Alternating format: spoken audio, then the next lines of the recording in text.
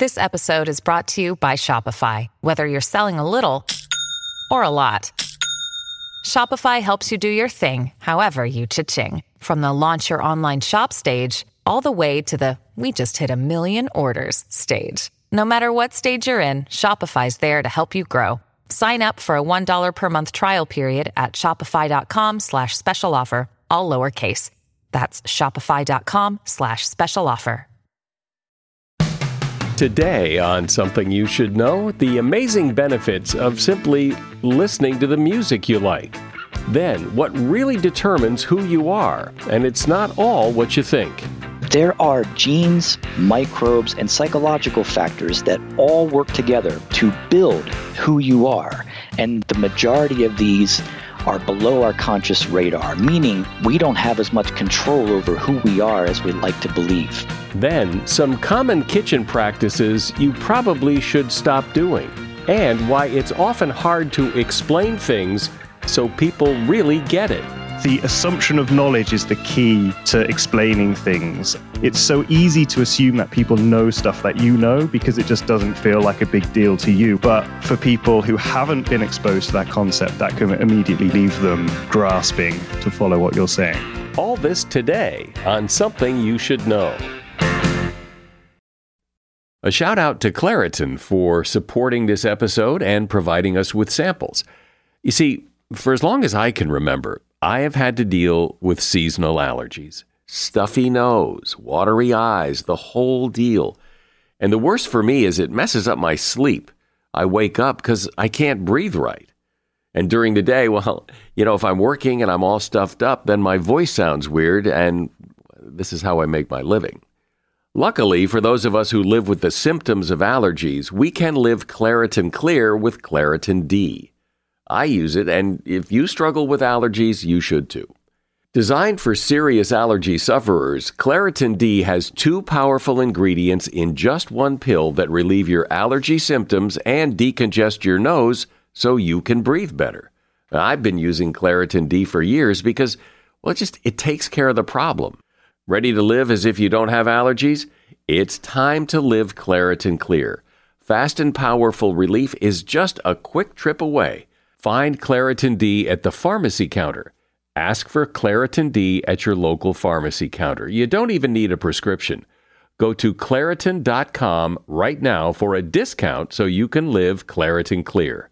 Use as directed. Something you should know. Fascinating intel, the world's top experts, and practical advice you can use in your life. Today, Something You Should Know with Mike Carruthers. Hi, welcome to Something You Should Know, where it finally feels like we're kind of back into the rhythm of things after the holidays. Took a while. Maybe that's a sign of a good holiday. We start today talking about music. Just about everybody enjoys listening to music, and it turns out to be good for you. Hundreds of studies have been done on the effects of listening to music, and here's what some of them have discovered. Music can help with pain. Nobody's exactly sure why. It could just be a distraction from the pain, but for whatever reason, it does seem to help. Music can improve your immune system. Scientists explain that a particular type of music, and it's different for each individual, can create a positive and profound emotional experience, which leads to secretion of immune-boosting hormones. Music can help your memory and concentration. Easy listening music or relaxing classical music has shown to improve the duration and intensity of concentration in all age groups and ability levels. And children who have had musical training have better memories than children who have not. Music can help you sleep better. Many people who suffer from insomnia find that listening to Bach can help them sleep. Researchers have shown that just 45 minutes of relaxing music before bedtime can make for a restful night's sleep. And that is something you should know. What if parts of your behavior, things such as the foods you like or hate, the people you're attracted to or not, your mood, your temperament, your fears, and your beliefs what if these things were controlled to some degree by your genes or by parasites or something else that operates below your consciousness? It's weird to think about that, but there is some really interesting evidence that would indicate that your personality is more than just your preferences. It's being driven by other things. And here to discuss that is Bill Sullivan. He's an award-winning professor at the Indiana University School of Medicine, and he's author of the book, Pleased to Meet Me, Genes, Germs, and the Curious Forces That Make Us Who We Are. Hi, Bill. Welcome. Hi, Mike. It's a pleasure to be on. Thanks for having me. So I think a good way to get into this topic is for you to explain what it is you do primarily. Sure. I'm a professor at IU School of Medicine here in Indianapolis, and I study genetics and epigenetics, which is how the environment controls genes. And I do this in the context of a parasite that is actually present in the brain of about 1 out of every 4 people. So it's a very common parasite. Most people don't even know that they carry it around. So that's what I do on a day-to-day basis. I try to understand the genetic regulation in this parasite. What is this parasite that's in 1 out of 4 people, but not in 3 out of 4 people? This parasite is called Toxoplasma gondii, and we call it toxo for short. And it's so common because there's multiple means of transmission. One of the most common ways is people can pick this up from their cat, specifically out of the litter box. But even people who don't have a cat can contract the parasite from a sandbox, from gardening, or even playing in their backyard. Anywhere a cat might have done his or her business, you can contract the parasite. You can also get it from undercooked meat or unwashed vegetables. Yeah, I've heard of this, and doesn't it affect people's behavior?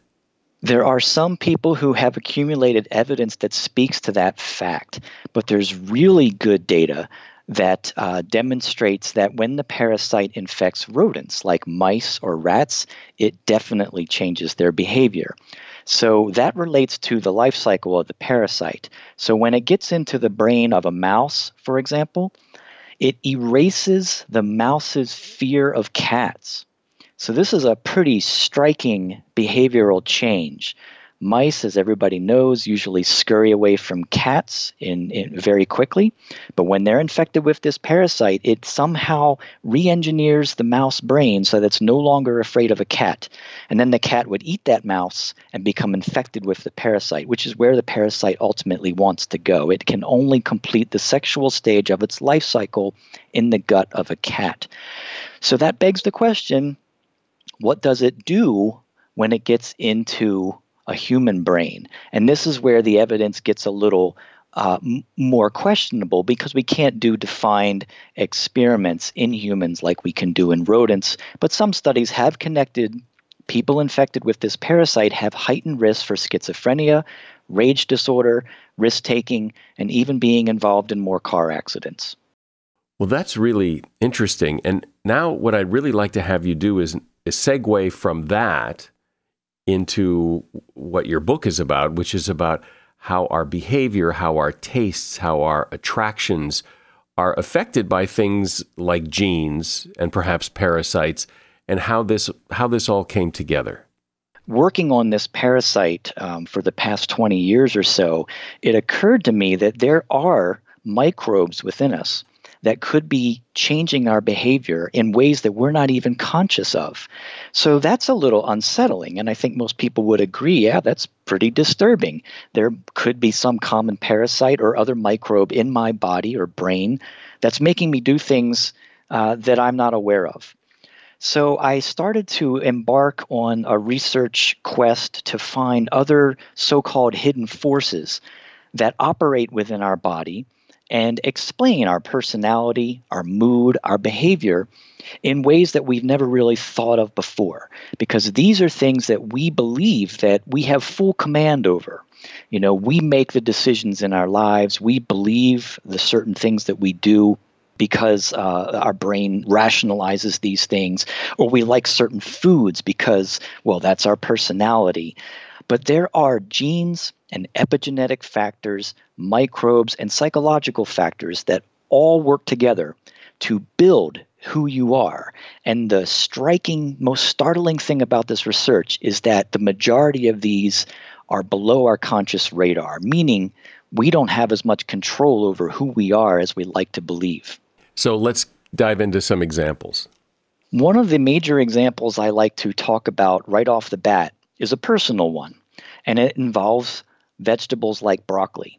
We've evolved with plants like other mammalian species over a very long period of time, and plants usually don't want us to eat them. That's not really good for their life cycle. So they engineer bitter chemicals in their the digestible parts. So they extract these bitter chemicals, and that's what gives them an unpleasant taste. Even if you like the vegetable, it might taste a little bitter to you, but it's still tolerable and you enjoy it and you reap a lot of health benefits. But for people like me and my daughter who can gag at the smell of broccoli, these bitter chemicals react very differently with our bodies, and that has been traced to a single gene called taster. There's a variation in this gene which builds a taste bud on our tongue that when it binds to the bitter chemicals in broccoli, it registers that plant to be like a poison. So our brain is getting this signal that this is a poisonous plant. You should not be eating it. Whereas most people in the world, about 75%, they don't have this mutation. So their taste bud receptor is physically different. It has a different physical structure, and it doesn't bind to the bitter chemicals in broccoli very tightly. It just kind of floats right over the tongue. So this is one of the major biological reasons why some people can't stomach certain vegetables and other people have no problem with them.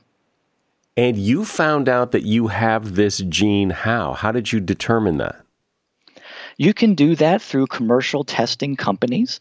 They will look at the genetic sequence that encodes for these taste buds, and the mutation in question is very well characterized. So about 25% of people, 1 in 4, are what scientists refer to as super tasters, meaning that they can recognize these bitter chemicals very strongly. So they're very sensitive to this. What about obesity and overeating? Does that play into this?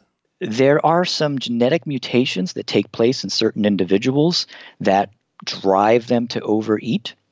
For example, there's a really well-characterized gene called leptin, which makes a hormone that tells the brain that the stomach is full. So it's what scientists call a satiety hormone. And in people who are deficient in making leptin, their brain never gets the signal that their stomach is full and it's time to stop eating.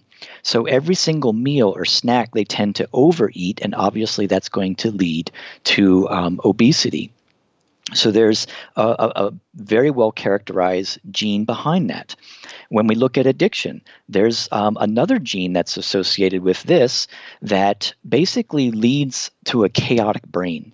The brain is just in overdrive, and it's very problematic because it makes it hard to focus, it makes it hard to concentrate, and these individuals also suffer from insomnia.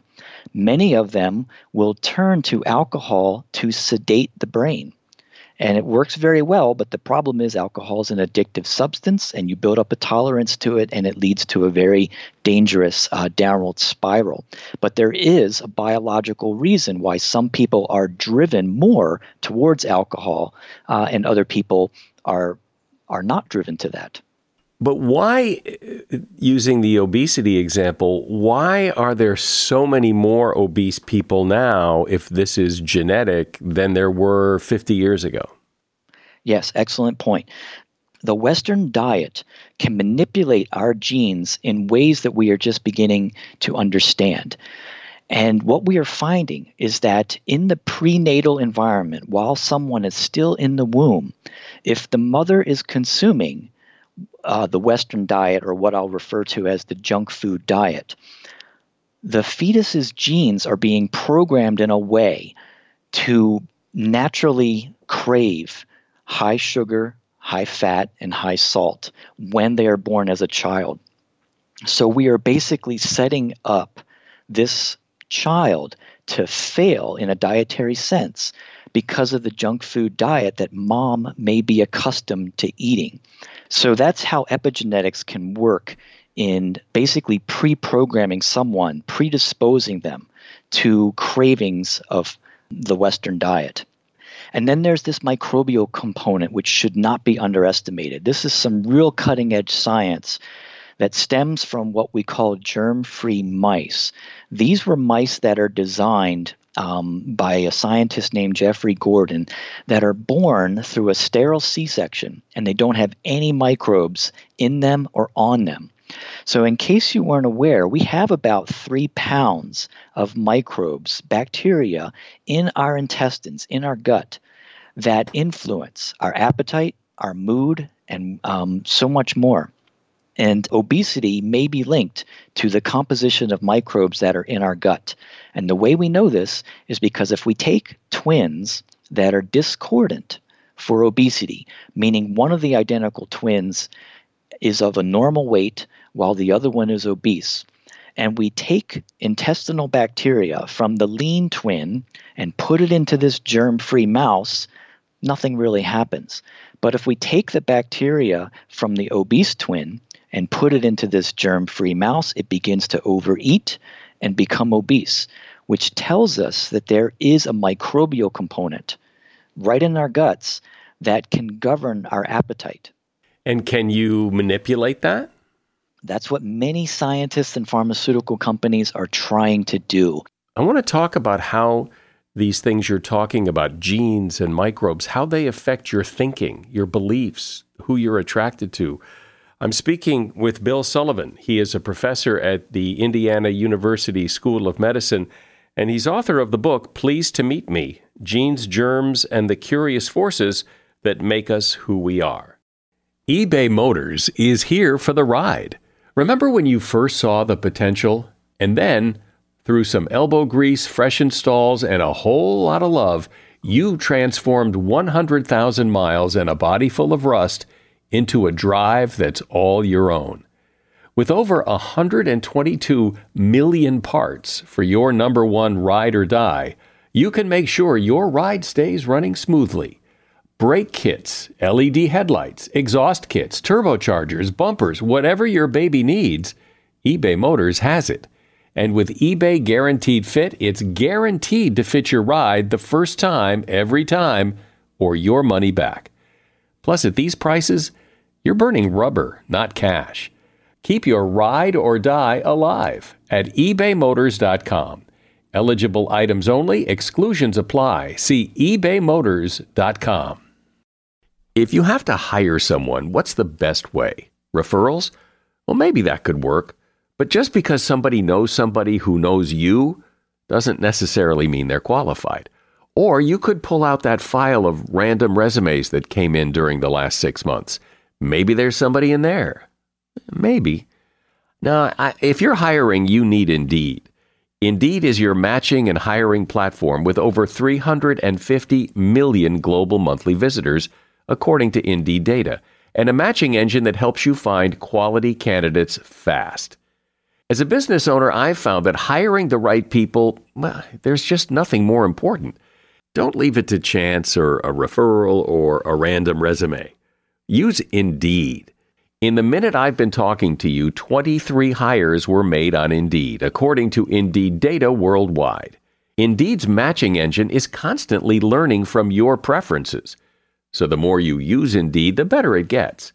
And listeners of this show will get a $75 sponsored job credit to get your jobs more visibility at Indeed.com/something. Just go to Indeed.com/something right now and support this show by saying you heard about Indeed on Something You Should Know. Indeed.com/something. Terms and conditions apply. Need to hire? Oh, you need Indeed. So, Bill, talk about how these things can actually affect your thinking. This seems so weird to me. When I started to do some research into what people are calling genopolitics, this kind of really floored me. But there is, in fact, a gene that is associated with whether people lean to the right or to the left on the political spectrum. This gene is called DRD4, and it encodes a dopamine receptor in the brain. So dopamine is a critical neurotransmitter that drives people towards reward. And we find variations in the human population in this receptor that basically translate into different personalities. So many people who have one version of this dopamine receptor are not very exploratory. They don't like change. They aren't risk-taking. And then there's a version of this receptor that changes the amount of dopamine in the brain. And these people are risk takers. They want novelty. They don't like the status quo. They tend to be rebels. And the way this plays out in politics is that people who are risk taking and novelty seekers tend to be more liberal, whereas those who do not want change, who do not seek out novelty, tend to be conservatives. So this is just one gene that's associated with personalities that play into where we fall on the political spectrum. But sometimes we change our minds on the political spectrum. Sometimes liberals move to the right and conservatives might move to the left. And that underscores that genes are merely predispositions. Environmental factors also come into play and are a major component of where someone stands with respect to their politics. And as we stated earlier, epigenetics provides a mechanism by which gene expression can change. So that builds in a opportunity for the environment to express our genes differently and can explain why people change over time. When a gene, let's say a gene, you have the gene that makes you liberal, but for whatever life experience, you happen to be a conservative. So now, does the conservative in you squash that gene and put it out of commission, or do you live a life of conflict, of inner conflict, fighting with your genes over which way you should be? Good question. And as you probably know, there's a lot of people in the middle of the political spectrum. So they may have the conditions that you just outlined. And I do want to emphasize that there's no single gene that's going to be responsible for a behavior. Behaviors like where you stand on the political spectrum are governed by hundreds, maybe thousands of different genes. And there's also components of, the environment. And there's even components associated with neuroscience. For example, conservatives, they tend to have a larger area of the brain that's called the amygdala. This is the fear center of the brain. And liberals tend to have a larger anterior cingulate cortex. That's an analytical part of the brain. So this would make conservatives really good at threat detection and liberals really good at threat evaluation. And in a perfect world, they would be talking in respectful dialogue to evaluate threats and then proceed accordingly. And that obviously isn't happening very much today, but it speaks to some of the other biological variables in the equation that makes up someone's political affiliation. And what about genes that help determine who you're attracted to? This is another really interesting concept because we really think that who we're attracted to is completely governed by our brain, or magical forces, the chemistry between people.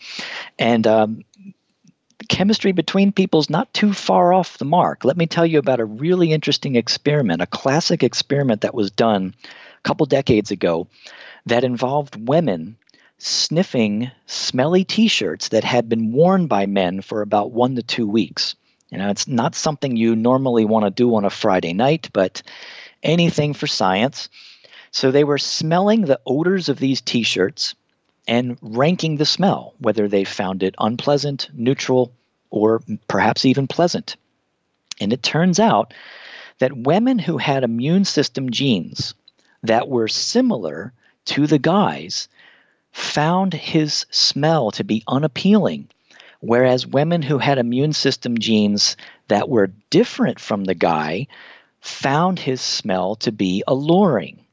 And this makes biological sense through an evolutionary lens, because if we mix immune system genes that are very different together, then the baby's going to have a better chance at fighting off pathogens.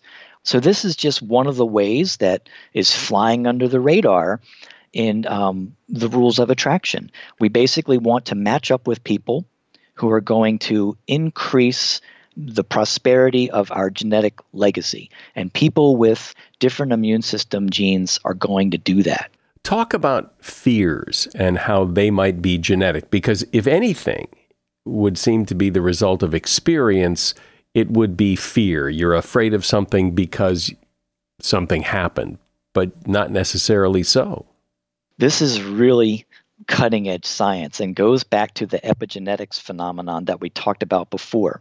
And again, the data in humans is not as good as it is in experimentally controlled animals like mice. But let me tell you about this fascinating experiment that suggests certain fears could be inherited. So if you take mice, which normally love the smell of cherries, and then you shock them when they smell the cherries. When they get a whiff of that scent, they get a little shock. They're going to develop an intense fear of the smell of cherries very quickly. But what's really fascinating is that when those mice have children, those mouse pups are born afraid of cherries. And then those mouse pups, when they have babies, we're talking about the grandkids now, they still have a fear of cherries, even though they've never been shocked or never saw their parents get shocked. So this turns out to be an epigenetic change that takes place on mouse DNA and is passed through the generations. And it basically means that certain fears, new instincts, can be inherited through epigenetic mechanisms. Wow. Well, this is really fascinating, and we could talk about it for hours. What is it? What's the thing you want people to take away from this conversation that we're having? I want people to realize with a little humility that we're not who we think we are. Our behavior, as well as the behavior of others, is guided by these hidden forces in our biology. And knowing the biological basis of our actions is powerful knowledge that puts us in a position to fix behavioral problems or understand other people better. Well, and so when you say that we could perhaps fix our behavioral problems, if they're rooted in these genetic roots, is the fix different than if they're not? In the last chapter of the book, which is called Meet Your Future, I go into a variety of cutting-edge techniques whereby scientists are figuring out how to modify genes using a system called CRISPR-Cas9. CRISPR is a very powerful gene editing system and may very well one day give us the power to fix certain genes. So for example, I'll go back to my broccoli example. I have that mutant taste bud that basically makes broccoli a turnoff. Can you imagine a gene editing tool that doctors could give to me, and then all of a sudden my taste bud gene is changed, and now I like broccoli just as much as everybody else? Now, of course, there's more important disease applications where gene editing is going to come into play, but we are just around the corner from making those sorts of advances. But if you start editing genes like that, doesn't that concern you that if you edit someone's genes, now they're maybe not the same person? That is one of the concerns. So we grow up a certain way, we develop our personalities. It always begs the question, if you change them, however well-intended that change might be, will you fundamentally change who you are? And I think the answer to that is going to be yes. Because think about toxoplasma for a minute. One of the main things my lab tries to do here at the IU School of Medicine is we're trying to come up with a cure for this parasite, because once you become infected, it goes to your brain and stays there for the rest of your life. And if it is true that this parasite can change your behavior and maybe give you a temper or maybe make you a risk taker, if you suddenly remove that parasite, you're going to fundamentally change the personality of that person. So they're not going to be who they are. And in some cases, risk taking may be a positive behavior. There's a lot of biology behind who we are. And we need to be more sensitive to that in understanding people who are not like us. It is going to engender, I think, a lot more empathy and patience in our relationships with one another. Well, this all certainly makes you stop and think who you are and why you are who you are. Bill Sullivan has been my guest. He is an award-winning professor at Indiana University School of Medicine, and his book is called Pleased to Meet Me, Genes, Germs, and the Curious Forces that Make Us Who We Are. And there's a link to that book in the show notes. Thanks, Bill. Thanks, Mike. These are excellent questions. I really appreciate it. As a listener to Something You Should Know, I can only assume that you are someone who likes to learn about new and interesting things and bring more knowledge to work for you in your everyday life. I mean, that's kind of what Something You Should Know is all about. And so I want to invite you to listen to another podcast called TED Talks Daily. Now, you know about TED Talks, right? Many of the guests on Something You Should Know have done TED Talks. Well, you see, TED Talks Daily is a podcast that brings you a new TED Talk every weekday in less than 15 minutes. Join host Elise Hu. She goes beyond the headlines, so you can hear about the big ideas shaping our future. Learn about things like sustainable fashion, embracing your entrepreneurial spirit, the future of robotics, and so much more. Like I said, if you like this podcast, Something You Should Know, I'm pretty sure you're going to like TED Talks Daily. And you get TED Talks Daily wherever you get your podcasts. Have you ever tried to explain something to someone, and somewhere along the way, you can see it in their eyes, they've just completely lost you? The fact is, some things are hard to explain, especially if you know a lot about the topic and the person you're trying to explain it to does not. But there will always be those times when you have to try to explain something to someone. And so here to explain how to explain anything to anyone is Dr. Dominic Wolleman. Dominic is a scientist who has a YouTube channel called The Domain of Science. He has a series of children's science books called Professor Astrocat. He also has a great video on how to explain anything to anyone. Hi, Dominic. Welcome. Hi, Mike. Good to be on. Thank you. You bet. So describe the problem here. Well, I've worked in a technical field for a long time, and I don't know if anyone's had this experience is when someone's explaining something to you and you're following along for a certain amount of time, and then it gets to a point where you realize you've actually lost the thread of what they're saying. And that can be quite awkward. And so that's all down to how well the person is communicating technically. And I know from my own experience that when someone's trying to explain something to me and I'm not getting it, like I think it's my fault, like I'm just too dumb to understand when maybe it's just not being explained well. Yeah, it's often the case that when someone's telling us something and we lose the thread of what we're saying, we kind of feel like it's our responsibility that somehow if we knew more, we would, or we were more intelligent, we would be following along with what they were saying. But the trouble is, I think that's the wrong way around. If you think about it, if someone's explaining something to you and you don't understand what they're saying, there's literally nothing you can do in that moment to suddenly understand better. But there is something that the person explaining can do to make you understand better, which is to find a way to explain the thing that they're explaining in the terms that you understand. So if you never feel guilty if we don't understand something that people are telling us. But I've experienced in the professional context, very often you do sort of not want to own up to your ignorance about a subject or your ignorance about what someone's saying to you, because you don't want to come across as, not being knowledgeable. But I think it's important that we sort of own up to what we don't know. And in practice, I've found that people actually, you come across as being more intelligent or more engaged in the subject if you really consciously ask questions about what you do and don't know. Right. Yeah, I think that's true. And if I'm talking to somebody about something and they say, I don't really understand that, that signals to me that at least they're trying to understand that, and maybe I need to explain it better. But they don't just give me that blank stare like, Yeah.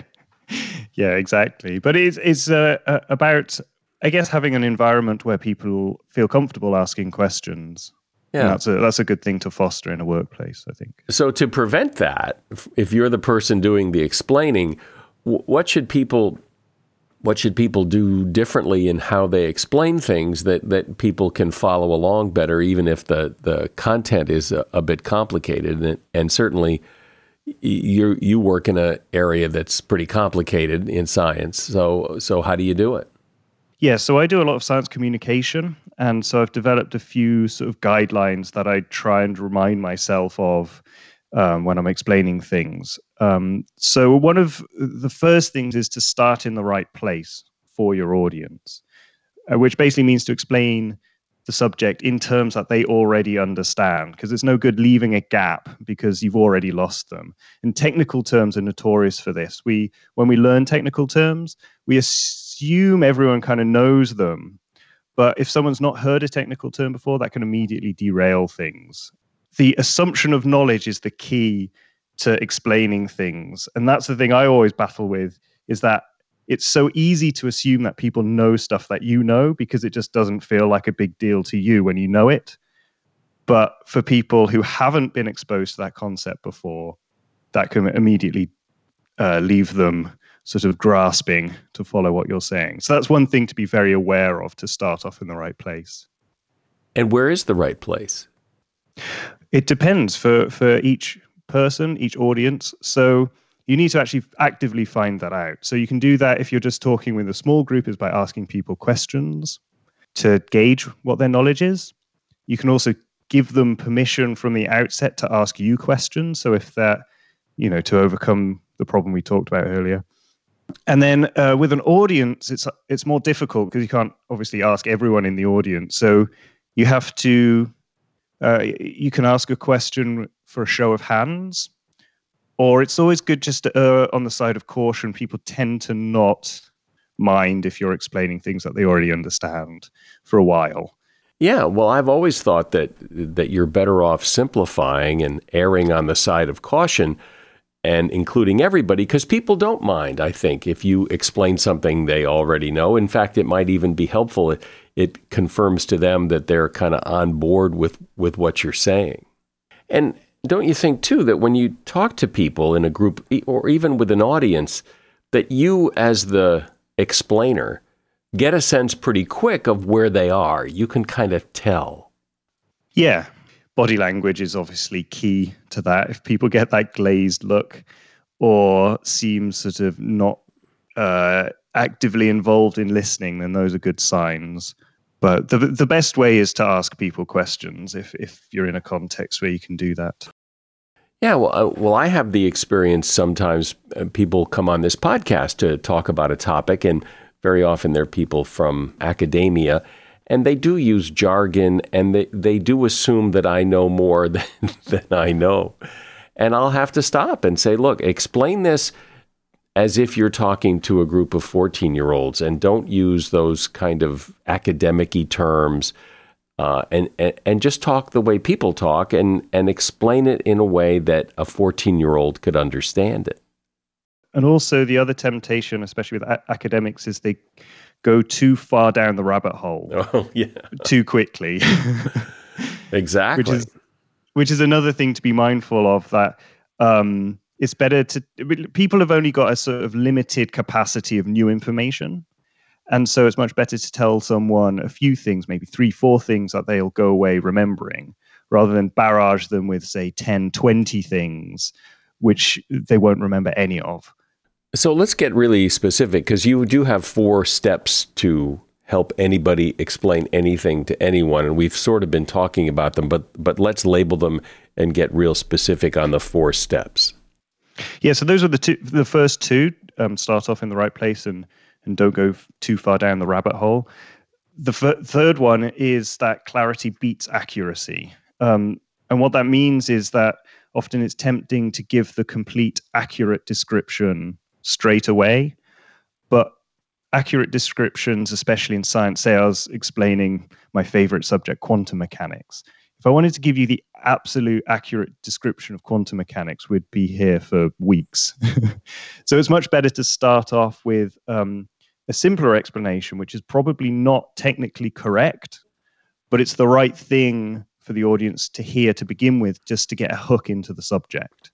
And that's really what you want to do, is like hook them in so that they're interested to find out more, and then you can tidy up the details later. So give me a quick explanation of what quantum mechanics is. It's a subject in science, in physics specifically, and it deals with the very smallest things in the universe. So when you get smaller than the scale of cells or molecules, down to the scale of atoms and subatomic particles, and then how the atoms interact with each other and how they interact with light. All of that's described by the field of quantum mechanics. And historically, it was quite a revolution about 100 years ago, because around 100 years ago, physicists thought they had it pretty much figured out. And then a few experiments on how light interacts with atoms showed that actually there were some strange effects, some strange mysteries down there. And when they probed deeper, they actually found that the whole universe behaves fundamentally in a different way to what we thought before. Before, in classical physics, we thought the world was sort of like a clockwork machine, the orbits of the planets and things like that.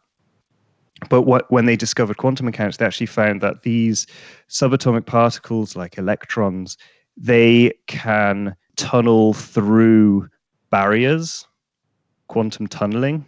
So quantum tunneling is like a strange feature of quantum mechanics. So it would be like if you threw a bouncy ball at a window, instead of it bouncing back at you, it would go through the window. And it wouldn't smash the window to go through it. It would just immediately appear on the other side of the window and fly away. And that's sort of a weird concept for us humans, because we don't experience anything that does anything like that at our scales. But down in the subatomic realm, that's the thing that happens all the time. And in fact, we can thank quantum tunneling for us being alive, because it's the thing that keeps the sun shining. So you probably know the sun is a fusion power source. Basically, all fusion power means is it's taking atoms and smashing them together to form heavier atoms, and you get out energy at the same time. So if you smash together hydrogen and helium, you get a heavier element, and you also release energy.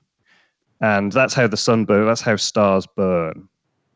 And in that process, normally, if you thought about hydrogen atoms as these bouncy balls, when they banged into each other, you can imagine them just bouncing off each other.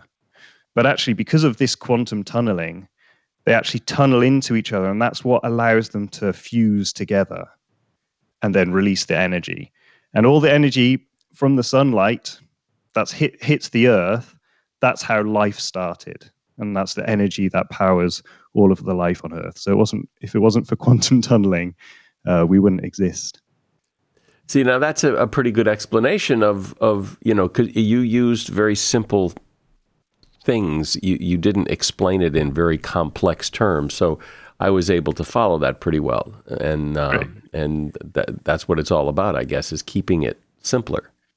Yeah, and then the last thing is to try and explain why it's relevant to the person that you're talking to. So this is to try and to get them to care about the subject. So if you're explaining things to someone, there's probably a reason why you're explaining it, because you think it's cool or you think it's important.